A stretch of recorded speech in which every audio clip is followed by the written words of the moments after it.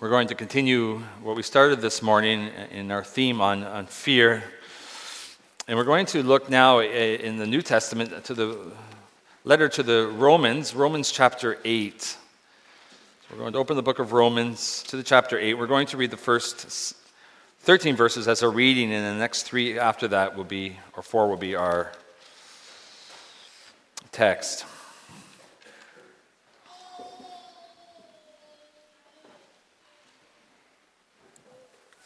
So Romans chapter 8, beginning at verse 1.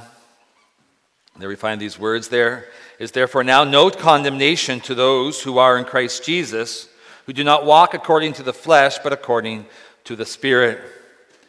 For the law of the Spirit of life in Christ Jesus has made me free from the law of sin and death.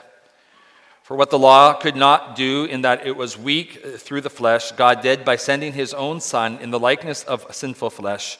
On account of sin, he condemned sin in the flesh, that the righteous requirement of the law might be fully fulfilled in us who do not walk according to the flesh, but according to the Spirit. For those who live according to the flesh set their minds on the things of the flesh, but those who live according to the Spirit, the things of the Spirit. For to be carnally minded is death, but to be spiritually minded is life and peace. Because the carnal mind is in enmity against God, for it is not subject to the law of God, nor indeed can it be. So then, those who are in the flesh cannot please God. But you are not in the flesh, but in the Spirit, if indeed the Spirit of God dwells in you. Now, if anyone does not have the Spirit of Christ, he is not his. And if Christ is in you, the body is dead because of sin, but the Spirit is life because of righteousness. But if the Spirit of him who raised Jesus from the dead dwells in you, he who raised Christ from the dead will give life to your mortal bodies through his Spirit who dwells in you. Therefore, brethren, we are debtors, not to the flesh, to live according to the flesh. For if you live according to the flesh, you will die. But if by the Spirit you put to death the deeds of the body, you will live. And here follows our text for this afternoon. For as many as are led by the Spirit of God, these are sons of God. For you did not receive the spirit of bondage again to fear, but you received the Spirit of adoption, by whom we cry, Abba, Father. The Spirit himself bears witness with our spirit that we are children of God. And if children, then heirs. Heirs of God and joint heirs with Christ, if indeed we suffer with him, that we may also be glorified together. May God add his blessing to his word this afternoon. Loved ones in our Lord Jesus Christ, we're going to continue, as I shared earlier, our theme, which is on fear, no longer actually slaves to fear. And this afternoon, I addressed it somewhat this morning, but I want to kind of head on, straight on this afternoon. I want to address the fear that has gripped the souls of men and women ever since the Garden of Eden, and that's the fear of death. It is a fear that we will all have to face unless Christ comes back on this side of eternity. We have to face the grave. And I wonder if the author Henry Nouwen, who's a Catholic author, is right when he asks, I wonder if our eagerness to hold on to this life does not suggest that we have lost contact with one of the most essential aspects of the creed, which is the faith in eternal life. Is our tenacity to hold on to the things of this world, suggesting something about our spiritual walk, that we've lost something of the creed, and that creed, of this part of the creed, which is to trust in Christ that he has given us eternal life. And because we hold on to it, because we hold on to the things of this life, sometimes, therefore, we begin to fear if we lose it. Not only our material things that we have, but then our mortality. What will happen if this was taken away from us? What will happen if this is taken away from me, this body that God has given me? Is it possible to say this afternoon, in the face of death, that it is well with your soul? That you are able to say, I fear not tomorrow, even if tomorrow ushers me into eternity, because we know not the day nor the moment that we will be taken from this earth. And the question then, is that possible? Is it possible to have such confidence that you do not have to fear this reality that you will have to face death, that you will have to let go of this outer garment which we call mortality, it's flesh? And I think Scripture reminds us again and again that yes, we can have this confidence.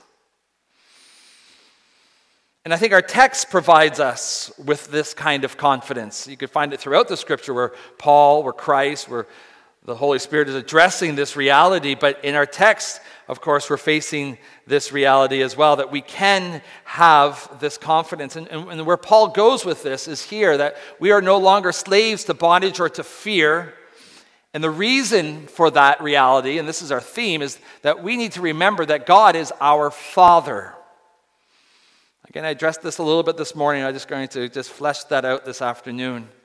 That God is our Father, and because He's our Father, we can have this confidence. And there's three things I want to focus on that's driven right from the text. And the first is this, that we don't need to be slaves to fear because God is our Father. We can remember these three things. That one, the Holy Spirit leads us to this assurance. The assurance that God is our Father. And all that means for us as His children. The second thing is, if the first leads us to this assurance, the second thing is that the Holy Spirit confirms our adoption. That we're part of the family. The forever family. And thirdly, that the Holy Spirit of God also reveals our inheritance. He's a seal for that, and it will never be taken away from you. So let's begin with the first point. We do not need to be slaves to fear because God is our Father, and the Holy Spirit leads us to this assurance. You see, when we talk about God, and people have been speaking about God for millennia now, He's not merely a superpower, or as Aristotle used to write, a prime mover. He's also not merely an intelligent designer, though He is intelligent and He has created a beautiful design. He's not only a cosmic king that rules a universe that blows our mind in its expanse. No, He's actually our Father. In fact, in some ways you could say He is first a Father on account of the fact that He has this eternal begotten relationship with His Son, Jesus, but He's also through Jesus our Father. And I think this may be one of the most profound mysteries then of the Christian faith that we can share today. I don't know if you know this, and maybe you've studied this, but in the Islamic faith, there are 99 names for Allah. 99. Not one of them includes Father. There's no familial type relationship shared in the Quran between Allah and His followers. It's not a father-son, father-daughter relationship. That's the same for Buddhism. That's the same for Hinduism. Even Judaism, which is a belief in the Old Testament yet, resting in the shadows, they do not have a true concept of the fatherhood of God. God in the Old Testament is used as a metaphor. Father in the Old Testament is used as a metaphor. You see, the true relationship between a father and a son, a father and a daughter, that we can cry out to God as our Father, was realized in Christ's coming, so that when the disciples asked Jesus, teach us how to pray, the very first thing He says is, pray like this, our Father who is in heaven. Jesus was able to say that because He was going to secure that relationship, of course. And He has. That's the gospel. But if you want to deal with your fears this afternoon, and we all have fears and we have anxieties about tomorrow, and the fear also of losing our life, you need to let the Holy Spirit guide you into the assurance of God being your Father. That's like ground zero. Well, how does this happen? Well, the Holy Spirit reminds us this afternoon of what Christ had to do then to make us children of God. You see, God is a judge to all mankind. We know that. He is the judge of the world. But he's only a father then to those who have become his children. And to become a child of God, we learn in Scripture, you need to receive Christ as your Savior. Without Jesus in your life, you will still remain an enemy of God, because that's who you are apart from Christ. Because either Jesus, who is the intermediate, the Son who brings us to the Father, either Jesus has taken your judgment, or you will have to bear your own judgment. And if you have to bear your own judgment, God is then a judge to you and not a father. And of course, that's going to be born on the day of days and for all eternity for those who do not receive Christ as Lord. So that either on the day of days you will meet God as a father, or you will meet God as the eternal judge of all mankind. And Paul says through the Holy Spirit in Romans 8 verse 1, this is a gospel narrative, this is a gospel truth that resounds throughout all of Scripture. Therefore, there is now no condemnation, no judgment to those who are in Christ Jesus. That's the gospel right there. There is now no condemnation. And because of that, this is the first time in Romans that he introduced the kind of the father-son relationship. But because of that reality that there's no condemnation to those who are in Christ Jesus, he can in verse 14 begin to say, for as many as are led by the Spirit of God, these are sons, or these are children of God. All of Romans begins with this. All of Romans unto this point is sharing this, is building a case for this main point that God can be seen as your Father and should be. But this is not just a Romans reality. Galatians 3 verse 26 says, for you are all children of God by faith in Christ Jesus. John picked this up immediately upon writing his story of Jesus' life. And in John 1 verse 12, he says, but to all who did receive him, that is Jesus, who believed in his name, he gave the right to become children of God. That's why Christ came. Romans 10 verse 9, we read that if you declare with your mouth Jesus is Lord and believe in your heart that God raised him from the dead, you will be saved and you will become children of God. Most of you know this. I hope all you know this. Because at the center of your relationship with God has to be the finished work of Christ. That's at the center of your relationship with God Almighty. Without him, we are still agents of darkness, children of the devil, destined for destruction and bondage, and in bondage to fear. And the Holy Spirit comes to us this afternoon through the words of Scripture. Let me be your guide. Believe on the Lord Jesus Christ and know that I will continue to work in you to remind you of the beautiful, awesome reality of this gift that you can call the God of this universe your Father. Let me remind you of that. It's an awesome, awesome gift. Charles Spurgeon, the late British preacher, he said that even the archangel before the very throne of God is not called God's child. He may be one of the most favored of his servants, but he's not a child of God. That designation belongs to you and me. See, you may be struggling this afternoon with anxiety. You may be struggling with a lot of different issues in your life, with a sense of self-worth, with value. You might feel this afternoon that your life is not worth living, that you may be sick or you may be incapacitated and not able to work, and you may have many questions about who you are. Let me tell you this afternoon who you are, in case you've forgotten. You are someone with dignity that even the angels in heaven envy because of this designation, child of God. That's who you are. You are a child of God. You are a prince or a princess of God's eternal kingdom. Spurgeon also says the blood of heaven runs in your veins because you are of the royal line. He is your king, he is your Lord, and he is your Father. That's who God is. But then you ask, well, how do I know? How do I know for sure that I am a child of God? That heaven awaits me with an open door into the very throne room of my Father upon receipt of death. How do I know that for sure? Well, the Holy Spirit wants to assure you of that reality again, and we read this now in verse 16. The Holy Spirit teaches us, the Spirit himself bears witness with our spirit that we are children of God.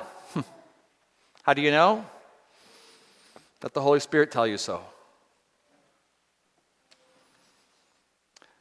The Bible says on the ground of two witnesses, a fact can be established. Here are the two witnesses that you're a child of God. The first witness is the Holy Spirit. He's a witness to this reality that you are a child of God. The Holy Spirit, you see, opens up your eyes. This is a work of grace. He opens up your eyes for your need for Christ.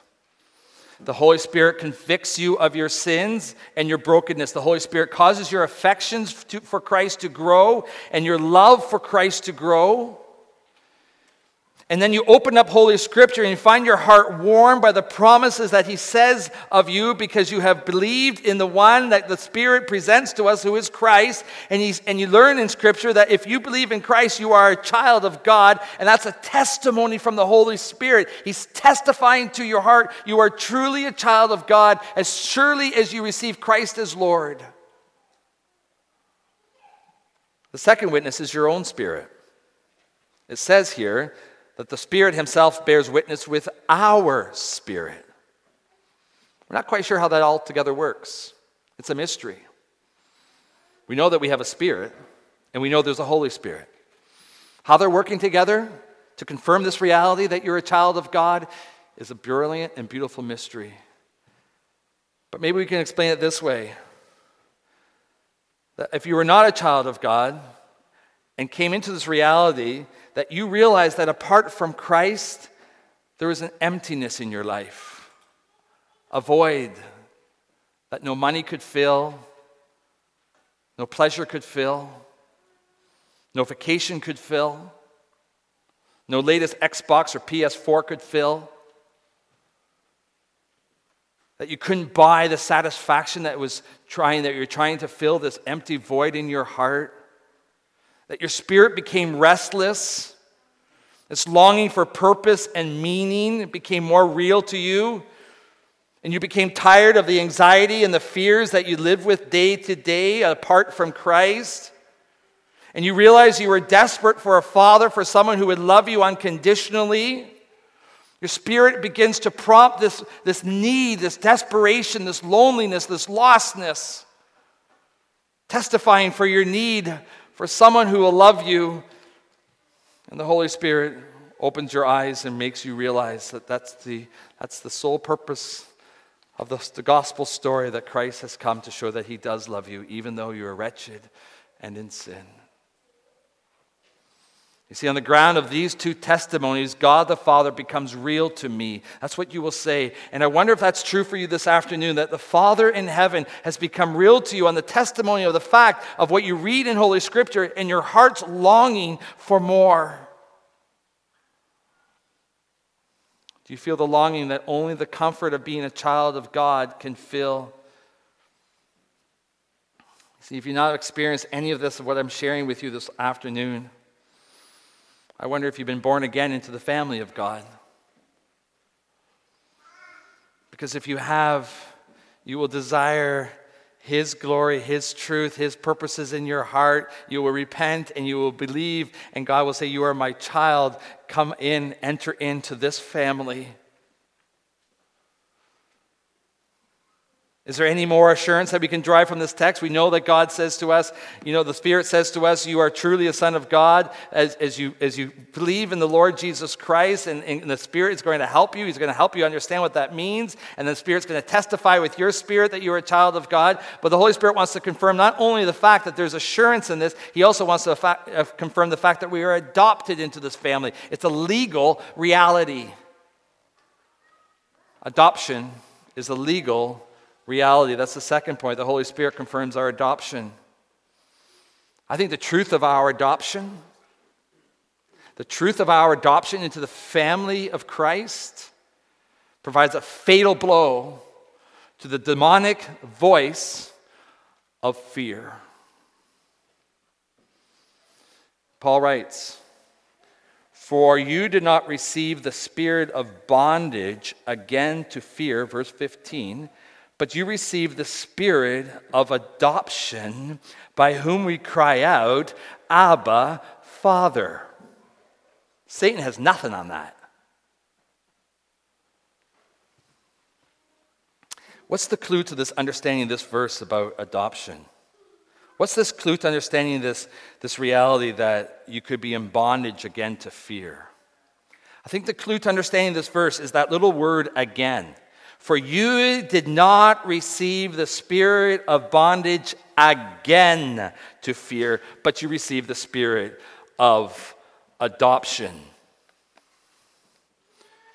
I wondered then, as I wrote this sermon, when did the Romans live in fear? When did the Romans live in fear that Paul said, you did not receive the spirit of bondage again to fear? They were living in fear when they were enslaved. Enslaved to what? Enslaved to sin. When sin was their master, fear became their prison. And you know this to be true. When you're committing secret sins in the chambers of your own room,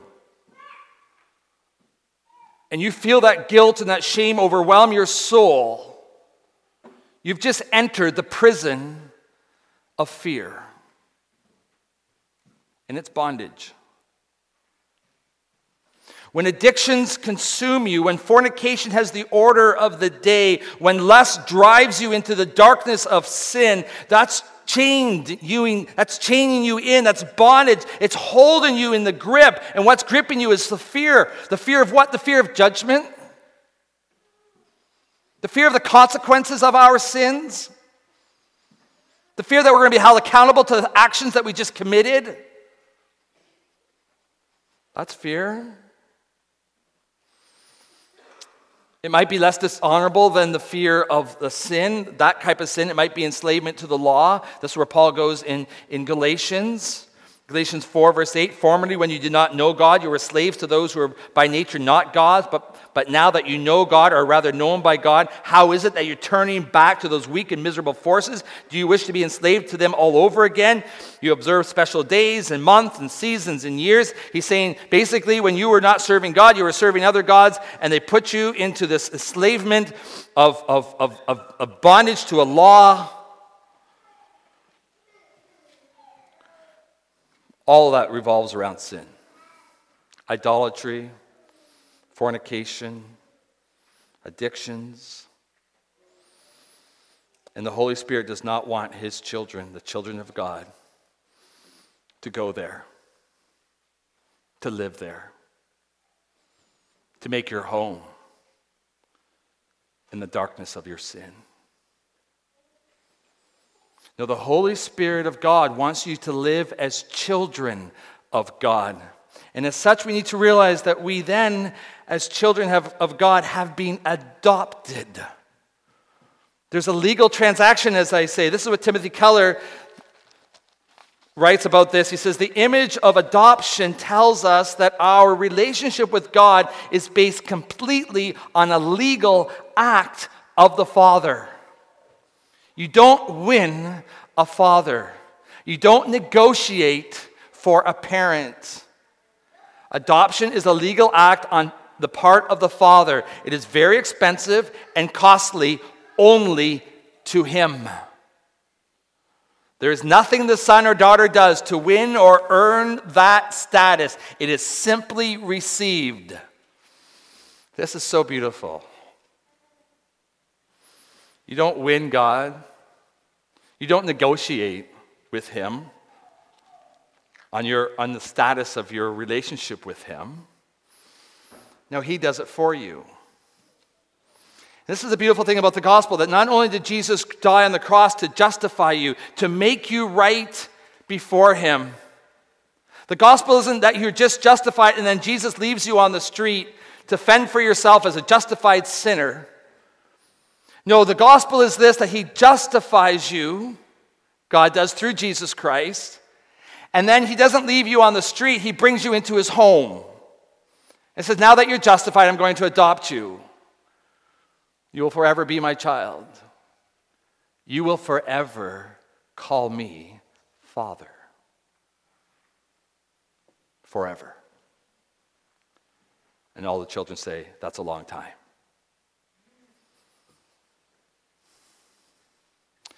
What's beautiful is that the language that he uses for the Son, his true Son, who has been his Son for all eternity, not born or created, but begotten, for all eternity, Jesus, his Son, he uses that love language towards his Son, which becomes ours.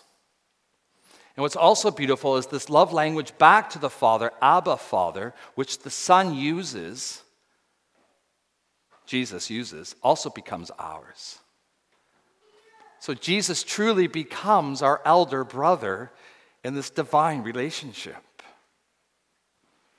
When Jesus was baptized, you know the story, as an entrance into his ministry, signifying that he was set apart for ministry, he was baptized in the Jordan.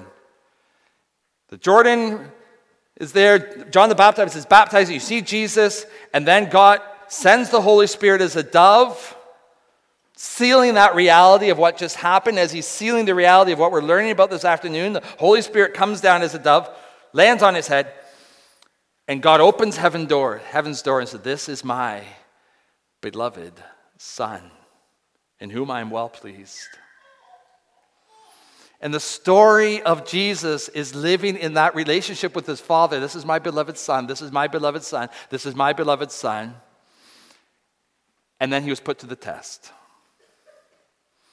And what's interesting in Mark chapter 14, verse 36, when the test was almost too much for Jesus to bear, as he was in the Garden of Gethsemane, he cries out this prayer, Abba, Father, if it's your will, please take this cup from me. I know you love me. Because of this love relationship, he can call upon the Father as his Abba. This is Aramaic for dad or for father. Abba, Father, please do this. He trusted the relationship so much. He knew that God was listening. That he could ask God for anything, his Father for anything, and he wanted this cup to be taken away from him because it was too heavy to bear. But he knew he had to take it. So he took the cup.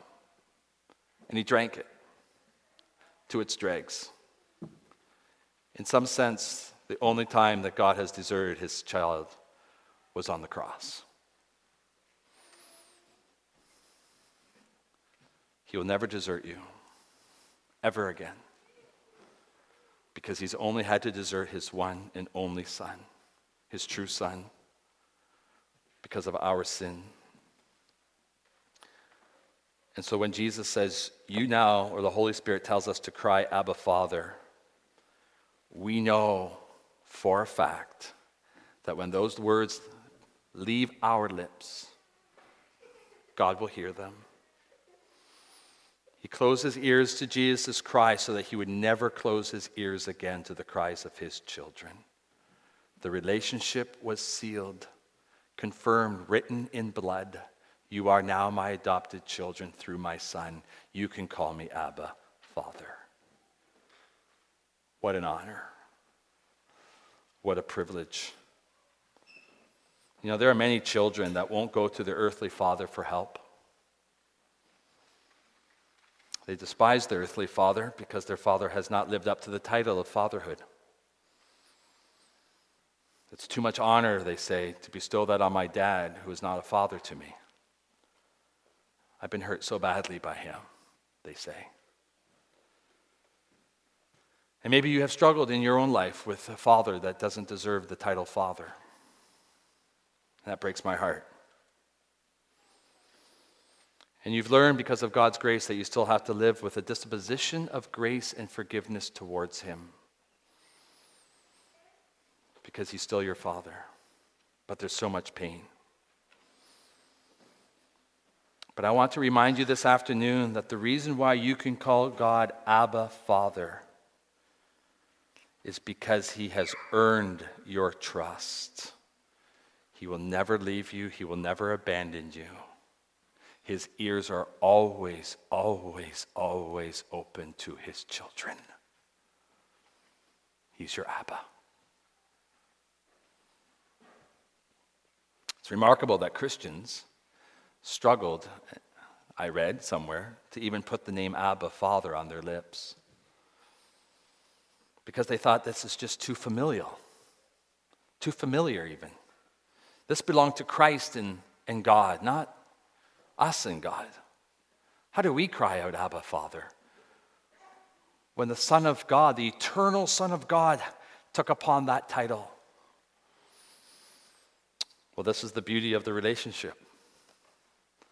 This is the strength of this relationship. You are truly in the family.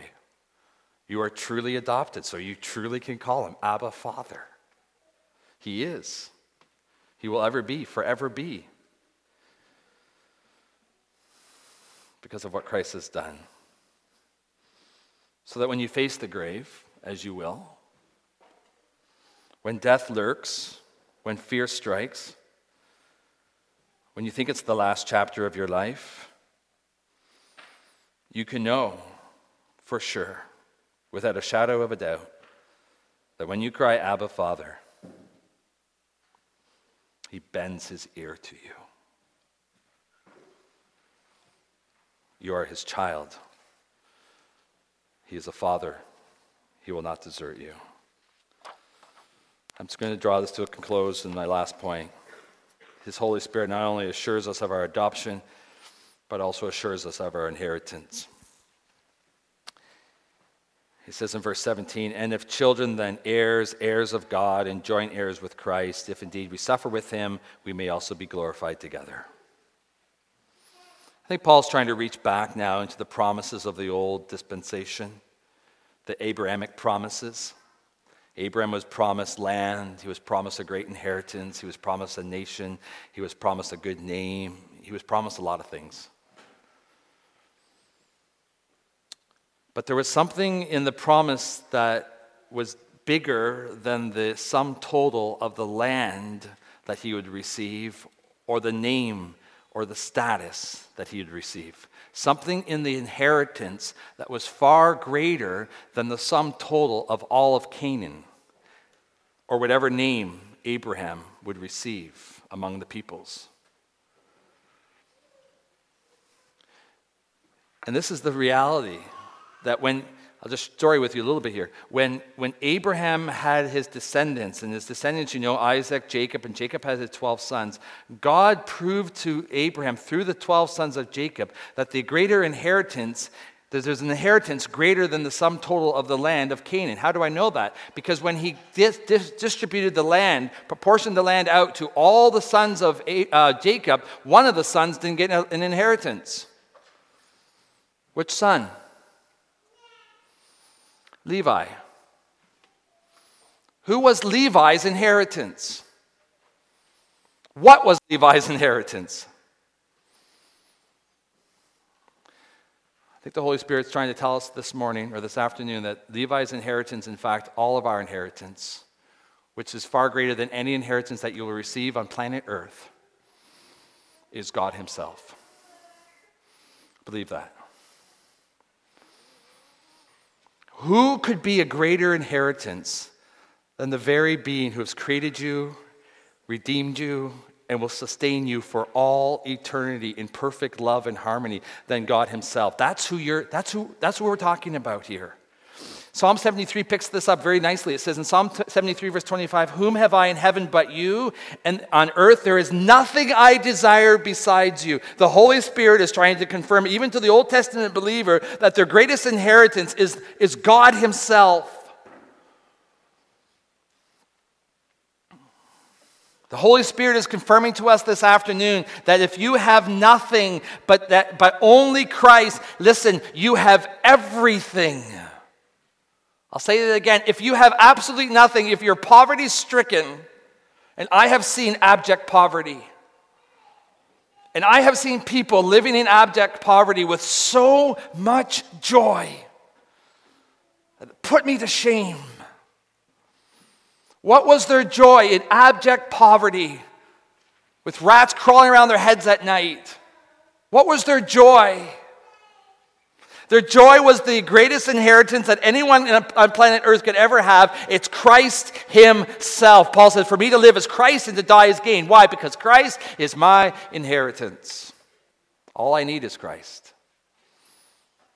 All I want is Christ. In some sense, all you have then is Christ. This is the Lord's Day 1. What's your only comfort in life and death? Christ. What does that mean for you today as we close off? What does it mean for you now? Right now, right now. Well, it means this. If indeed we suffer with him, we'll also be glorified together with him. If he's your inheritance, your elder brother, if you're in the same family, Christ wants you to journey with him. His journey was through suffering. For a little while, you will yet suffer on this earth as you follow Christ. But the promise is that just as you follow Christ through suffering, and you will, you'll be glorified with him.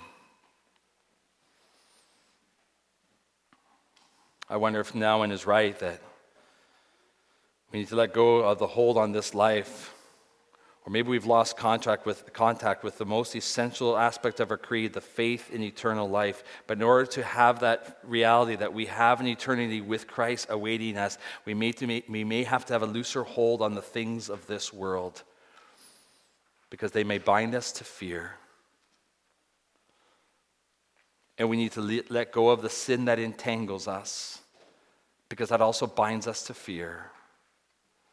And we need to cry out, "Abba, Father," in faith.